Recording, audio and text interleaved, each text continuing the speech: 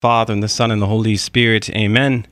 Our Father, who art in heaven, hallowed be thy name. Thy kingdom come, thy will be done on earth as it is in heaven. Give us this day our daily bread, and forgive us our trespasses, as we forgive those who trespass against us. And lead us not into temptation, but deliver us from evil. Amen. In the name of the Father, and the Son, and the Holy Spirit. Amen. Well, welcome to another edition of Seeds of Truth. This is your host, Joe Holcraft, coming to you from KKXX Studios, Chico Life Radio, 104.5 FM and AM 930. It is good to be with you another evening, another Tuesday night, reflecting into the great Christian thinkers in history, church history. Tonight, we have the opportunity to get into the book of Acts. We're going to spend 2 weeks in Acts, and I'm going to be doing this with John O'Hara, the parishioner over from St. John the Baptist Catholic Church, who's been joining me. So, John, it is good to have you with me again tonight. Good to be here again, Joe. Thank you. So, John, last week we talked about the first volume of Luke's work, right? His gospel. And I duly note that because the book of Acts is his second volume. And as we talked about last week, it is to remember that it is this 2-volume work from Luke that continues the great narrative of salvation history.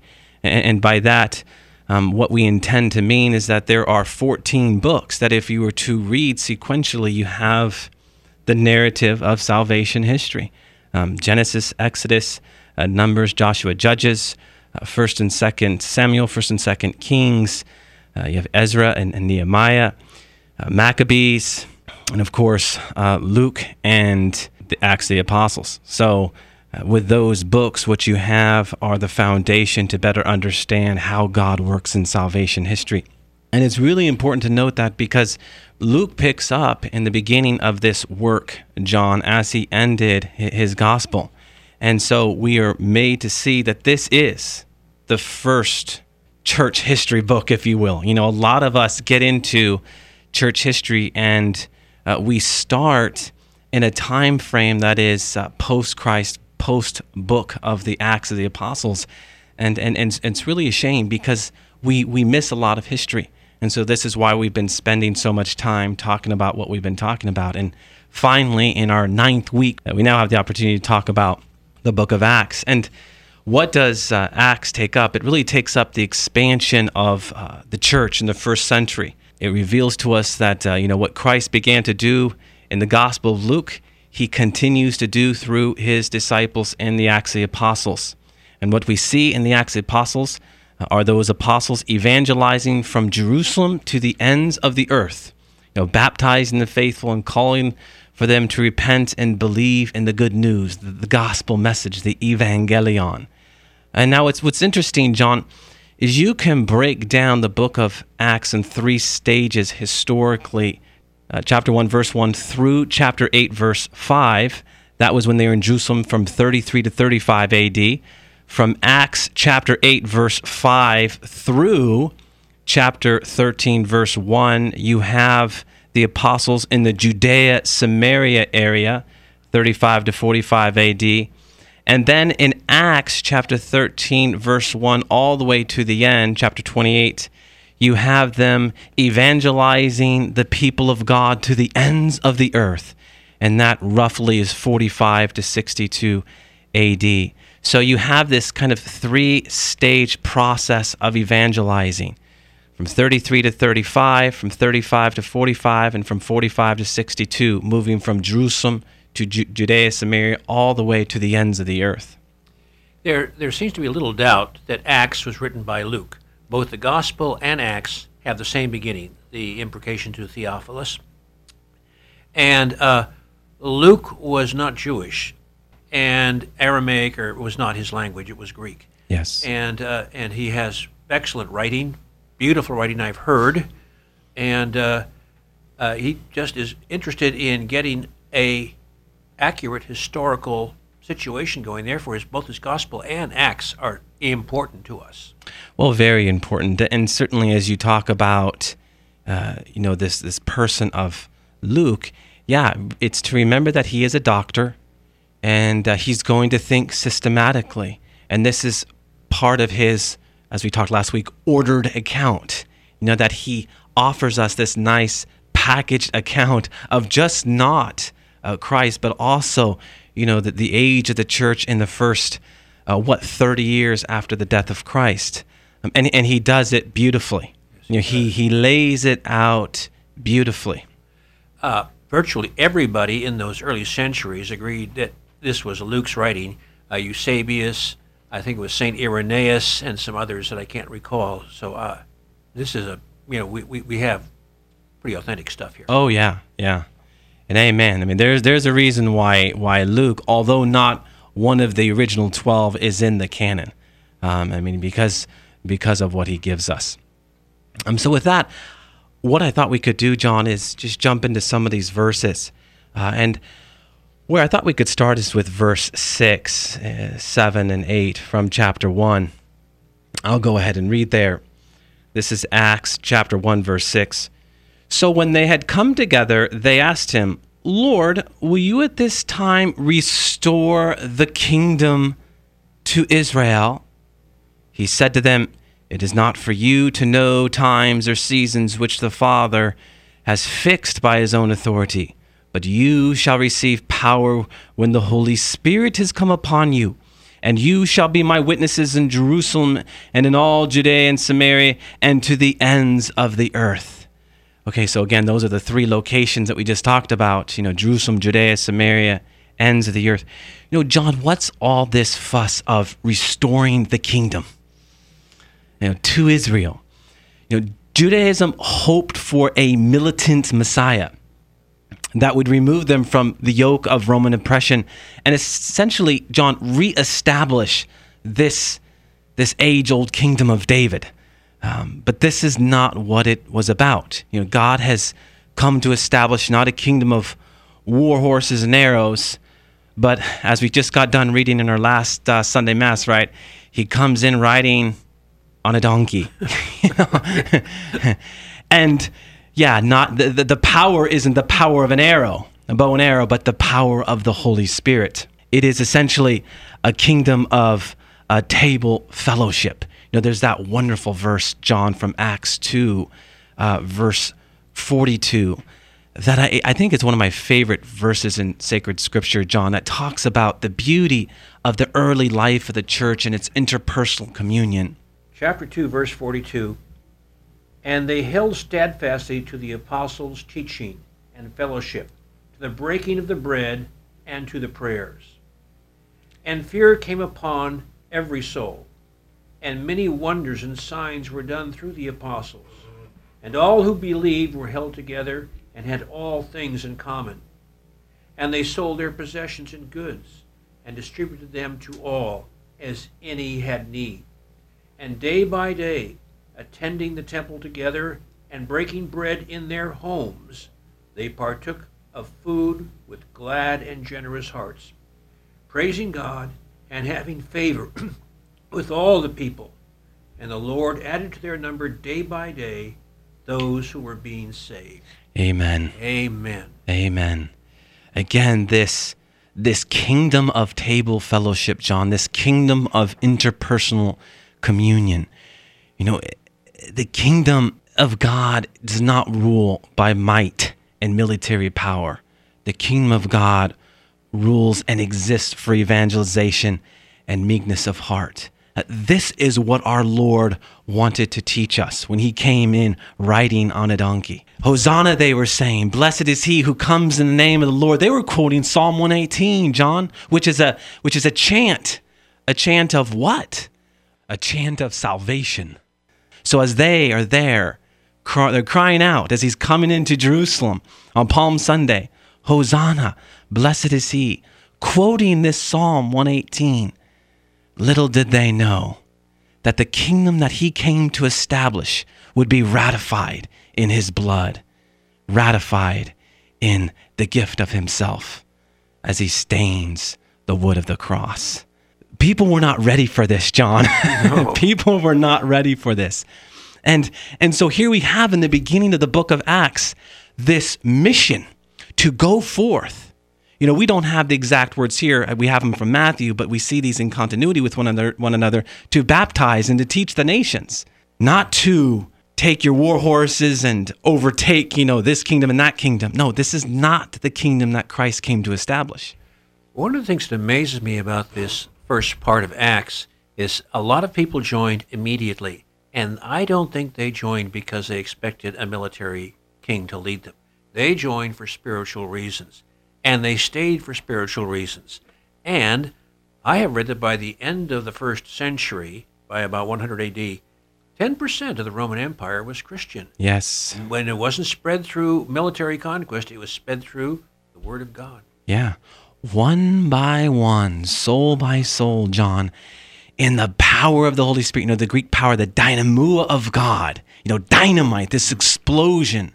The idea is the earth is quaking here. This is the stuff that's going on here in the opening verses.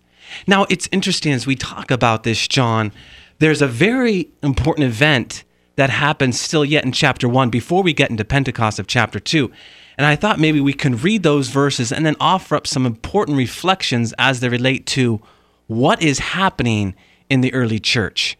And this takes us to chapter 1, let's see here, verse 15. Yes. In those days, Peter stood up among the brethren. The company of persons was in all about 120, and said, Brethren, the scripture had to be fulfilled, which the Holy Spirit spoke beforehand by the mouth of David concerning Judas, who was guide to those who arrested Jesus. For he was numbered among us, and was allotted his share in this ministry. Now this man bought a field with the reward of his wickedness, and falling headlong he burst open in the middle, and his bowels gushed out. And it became known to all the inhabitants of Jerusalem, so that the field was called in their language Akeldama, that is, field of blood. For it is written in the book of Psalms, that this habitation become desolate, and let there be no one to live in it, and his office let another take. So one of the men who have accompanied us during all the time of the Lord Jesus went in and out among us, beginning from the baptism of John until the day when he was taken up from us. One of these men must become with us a witness to his resurrection. And they put forward two, Joseph, called Barsabas, who was surnamed Justus, and Matthias. And they prayed and said, Lord, you know the hearts of all men. Show which one of these two you have chosen to take the place in this ministry and apostleship from which Judas turned aside to go to his own place.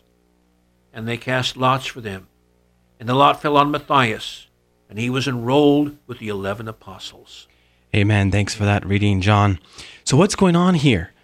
Here you have in verse 20, in his office, let another take. The Greek word there, John, for office is episkopoi. Episkopoi. It refers to a position of oversight and was used in early Christianity for an episcopal office or bishopric. In fact, if you were to go to the King James Version of the Bible, you don't actually see the word office. I believe you see the word bishopric. So this is where we get the word bishop. Now, it's clear that Luke wants us to see the selection of Matthias reconstituting the 12, right?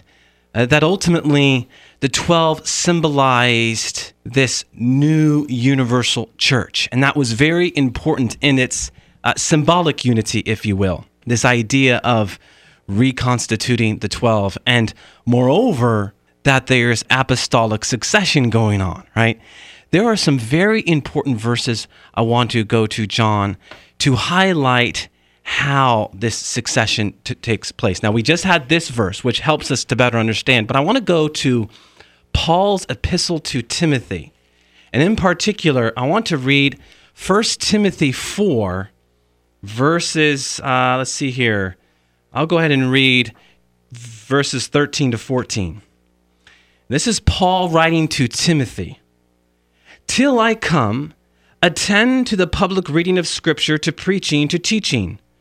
Do not neglect the gift you have, which was given you by prophetic utterance when the elders, the Greek for elders, by the way, is presbyteroi, it's where we get the word priest, laid their hands upon you. So what Paul is talking about here is that there was a grace conferred in the imposition of divinely qualified hands. I think it's 1 Corinthians 4, chapter 4, verse 1, where Paul's talking about the ordained being stewards of the mysteries of God. Isn't Timothy a letter to a bishop? So this is kind of a handbook for bishops from Paul? To some extent, yes. Yeah, they are known as his pastoral epistles. And with that, we can go to also 1 Timothy 5, verse 22. Do not be hasty in the laying on of hands, nor participate in another man's sins. Keep yourself pure. So there, Paul is talking to Timothy, and he's really exhorting him to be careful. Just don't lay hands on anyone. You have to be discerning. You have to be prayerful in what you're to do. And when they selected Matthias, they wanted someone who had been with Jesus the whole time, and both Justus and Matthias were. That was kind of their seminary training. Sure. And it's interesting, going back to Matthias, they cast lots. A lot of people think this is, this is just chance, because casting lots was a selection where you had used marked sticks and stones. But that was actually a way to discern God's will. You see this back in the Pentateuch. It is a means to discern God's will. And so I bring that into play here, John, because that certainly is what Paul is saying to Timothy. Be discerning. Be discerning in who you charge to be a steward to the mysteries of God. And we also have another verse here, 2 Timothy chapter 1, verse 6, we read, hence, I remind you to rekindle the gift of God that is within you through the laying on of my hands. For God did not give you a spirit of timidity, but a spirit of power and love and self-control. Right? And once again, the laying on of hands, and that there's a power behind the imposition of hands. All very important here, John, as we talk about this. In Acts 1, verse 8, when Christ sends them forth under the power of the Holy Spirit, so the apostles send others forth in the power of the Holy Spirit by way of the imposition of hands. And John, if you were to go to a priestly ordination today, what do you see? You see the laying on of hands. This is about the apostolic succession. I've been in a number of conversations about this with Catholics and non-Catholics, and these verses are very important because what you see here is the apostolic continuity taking place. And certainly Luke wants to highlight this. Luke wants us to see this. This is why he gives us this opening chapter, clearly. So very important. Now, another footnote, if you will, to this. This was a very fluid situation in the early church, bishop, priest. Really, there was no clear distinction in the early church. It wasn't only until dioceses or regions grew that they needed to be, to elect more bishops. And once again, the word bishop means to oversee. So now bishops were being installed to oversee regions. And this is what was happening in the first century. It just wasn't, clear initially because these words are used interchangeably in the beginning. But in time, we do see the distinction between the two. So all very important. Yes. Now, John, as we talk about this, the book of Acts is probably known best because of what happens in the beginning of chapter 2. What happens in the beginning of chapter 2 is what we call the birthday of the church. Right? Yes. This is where it all shakes out. This is where Christ comes to give us the gift of the Holy Spirit. So maybe, John, if you can read us chapter 2, and we'll take it maybe verses 1 to 10. When the day of Pentecost had come, they were all together in one place, and suddenly a sound came from heaven like the rush of a mighty wind, and it filled the house where they were sitting. And there appeared to them tongues as of fire, distributed and resting on each one of them. And they were all filled with the Holy Spirit, and began to speak in other tongues, as the Spirit gave them utterance. Now there were dwelling in Jerusalem Jews, devout men from every nation under heaven. And at this sound of the multitude, they came together, and they were bewildered because each one of them heard them speaking in his own language. And they were amazed and wondered, saying, "Are not all these who are speaking Galileans?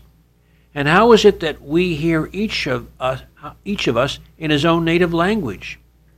Parthians and Medes, Elamites, and residents of Mesopotamia, Judea, Cappadocia, Pontus, and Asia, Phrygia and Pamphylia, Egypt and parts of Libya belonging to Cyrene, and visitors from Rome, both Jews and proselytes, Cretans and Arabians. We hear them telling in our own tongues the mighty works of God."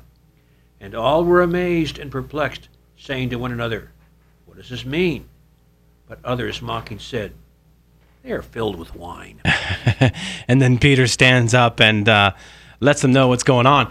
You know, it's fascinating with this passage, John. Here we have a kind of reversal of misfortune going all the way back to the Tower of Babel. Yes.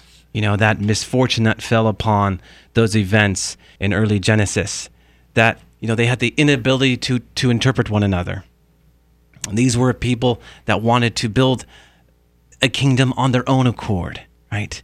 But in the new church, there is a universal language being communicated by the 12 where they have the new ability to interpret one another, once again signifying the universality of the church, that this is a church that belongs to all people and one that is governed by the fire of the Holy Spirit. You know, it's interesting when you look at the word Holy Spirit seen throughout the Gospels and in Paul's letters, John, we have the word paraclete. You know, the paraclete is counselor, advocate, helper. I think what's most notable is that as it's a legal term, it evokes this image of Christ giving us an intercessor for the heavenly courtroom. Satan means accuser. Satan is constantly pointing his finger at you. It's your fault. Look at your sin. He's constantly accusing. And so we have the gift of the Holy Spirit, who is our defender. He's our advocate. He's our, I dare say, lawyer in the courtroom of God, where we are made to be strengthened in God. When you put the role of the Holy Spirit in the context of spiritual warfare, I think there's something illuminating there. And what the church wants us to see is that, yeah, we've been given this gift that we might enter deeper into our relationship with God and overcome the temptations of the adversary. And that indeed, this is why we've been given this gift of the Holy Spirit. I hope this isn't off the topic, but Father Groeschel explained paraclete. From paraclete, we get the word cleat, like in football, cleat. And that the Holy Spirit is trying to push us off the track, and the paraclete is trying to keep us on the way of Christ. And in that context, the word cleat, at least from paraclete, kind of made sense to me. Yeah, no, I've never heard of that before, but that makes perfect sense. Yeah, because that is what the Holy Spirit is doing. You know, insofar as the gift of the Holy Spirit being the birthday of the church, John, what are the principal roles of the Holy Spirit? Well, first, the Holy Spirit directs the missionary efforts of the church. The Holy Spirit is the protagonist of the church. And when we are steeped in this relationship with God in the Holy Spirit, we are sent forth. Second, the Holy Spirit guides this new church into truth. Truth. The truth, the absolute truth of God. Jesus Christ says, I am the way, the life, and the truth. And lastly, the Holy Spirit sanctifies the life of the church in her sacraments. And so it is the gift of the Holy Spirit that we receive, certainly in baptism, that sets us apart. And this is what the apostles have been sent out to do all throughout the book of Acts, right? After they've received this new power, this new fire, this new ardor, this new zeal, they go forth and they are baptizing in the name of the Father, Son, and Holy Spirit. It's interesting. I say in the name of the Father. It's actually baptized. If you go back into Matthew, it's baptized into the Father, Son, and Holy Spirit. It's to remember that we are baptized into the one baptism of Christ, where we are to die to self. And so with with this gift of the Holy Spirit, what we have here is the apostles and others going out and establishing this sacramental church. You mentioned that the Holy Spirit gives us mission, truth, and sanctity. Mary is mentioned once, the last time she is mentioned. And I was thinking of your older sister, who was in the Carmelite monastery, prayer. And that is a huge part of the Holy, and that's what Mary probably did for the remainder of her life, was she prayed for this new church her son founded. Amen. Amen. And that's a beautiful way to close, John. That word prayer, that ultimately there was Mary in the upper room bringing down the Holy Spirit among the apostles and all those who were in the upper room, and that she would then out from there leave in prayer, interceding on behalf of the church. Amen to that. Let's close in prayer. In the name of the Father, and the Son, and the Holy Spirit. Amen. Our Father, who art in heaven, hallowed be thy name. Thy kingdom come. Thy will be done on earth as it is in heaven. Give us this day our daily bread, and forgive us our trespasses, as we forgive those who trespass against us. And lead us not into temptation, but deliver us from evil. Amen. All glory be to the Father, and to the Son, and to the Holy Spirit, as it was in the beginning, is now, and ever shall be, world without end. Amen. And God bless you.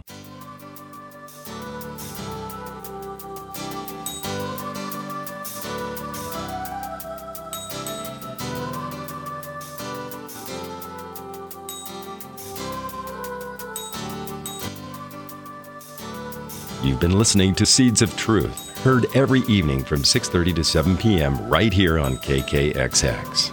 If you have questions or feedback, you may email Joe at jholljmj@yahoo.com. For a copy of today's program, visit joeholcraft.org or call KKXX during regular business hours at 894-7325. Thanks for listening to the Seeds of Truth on KKXX.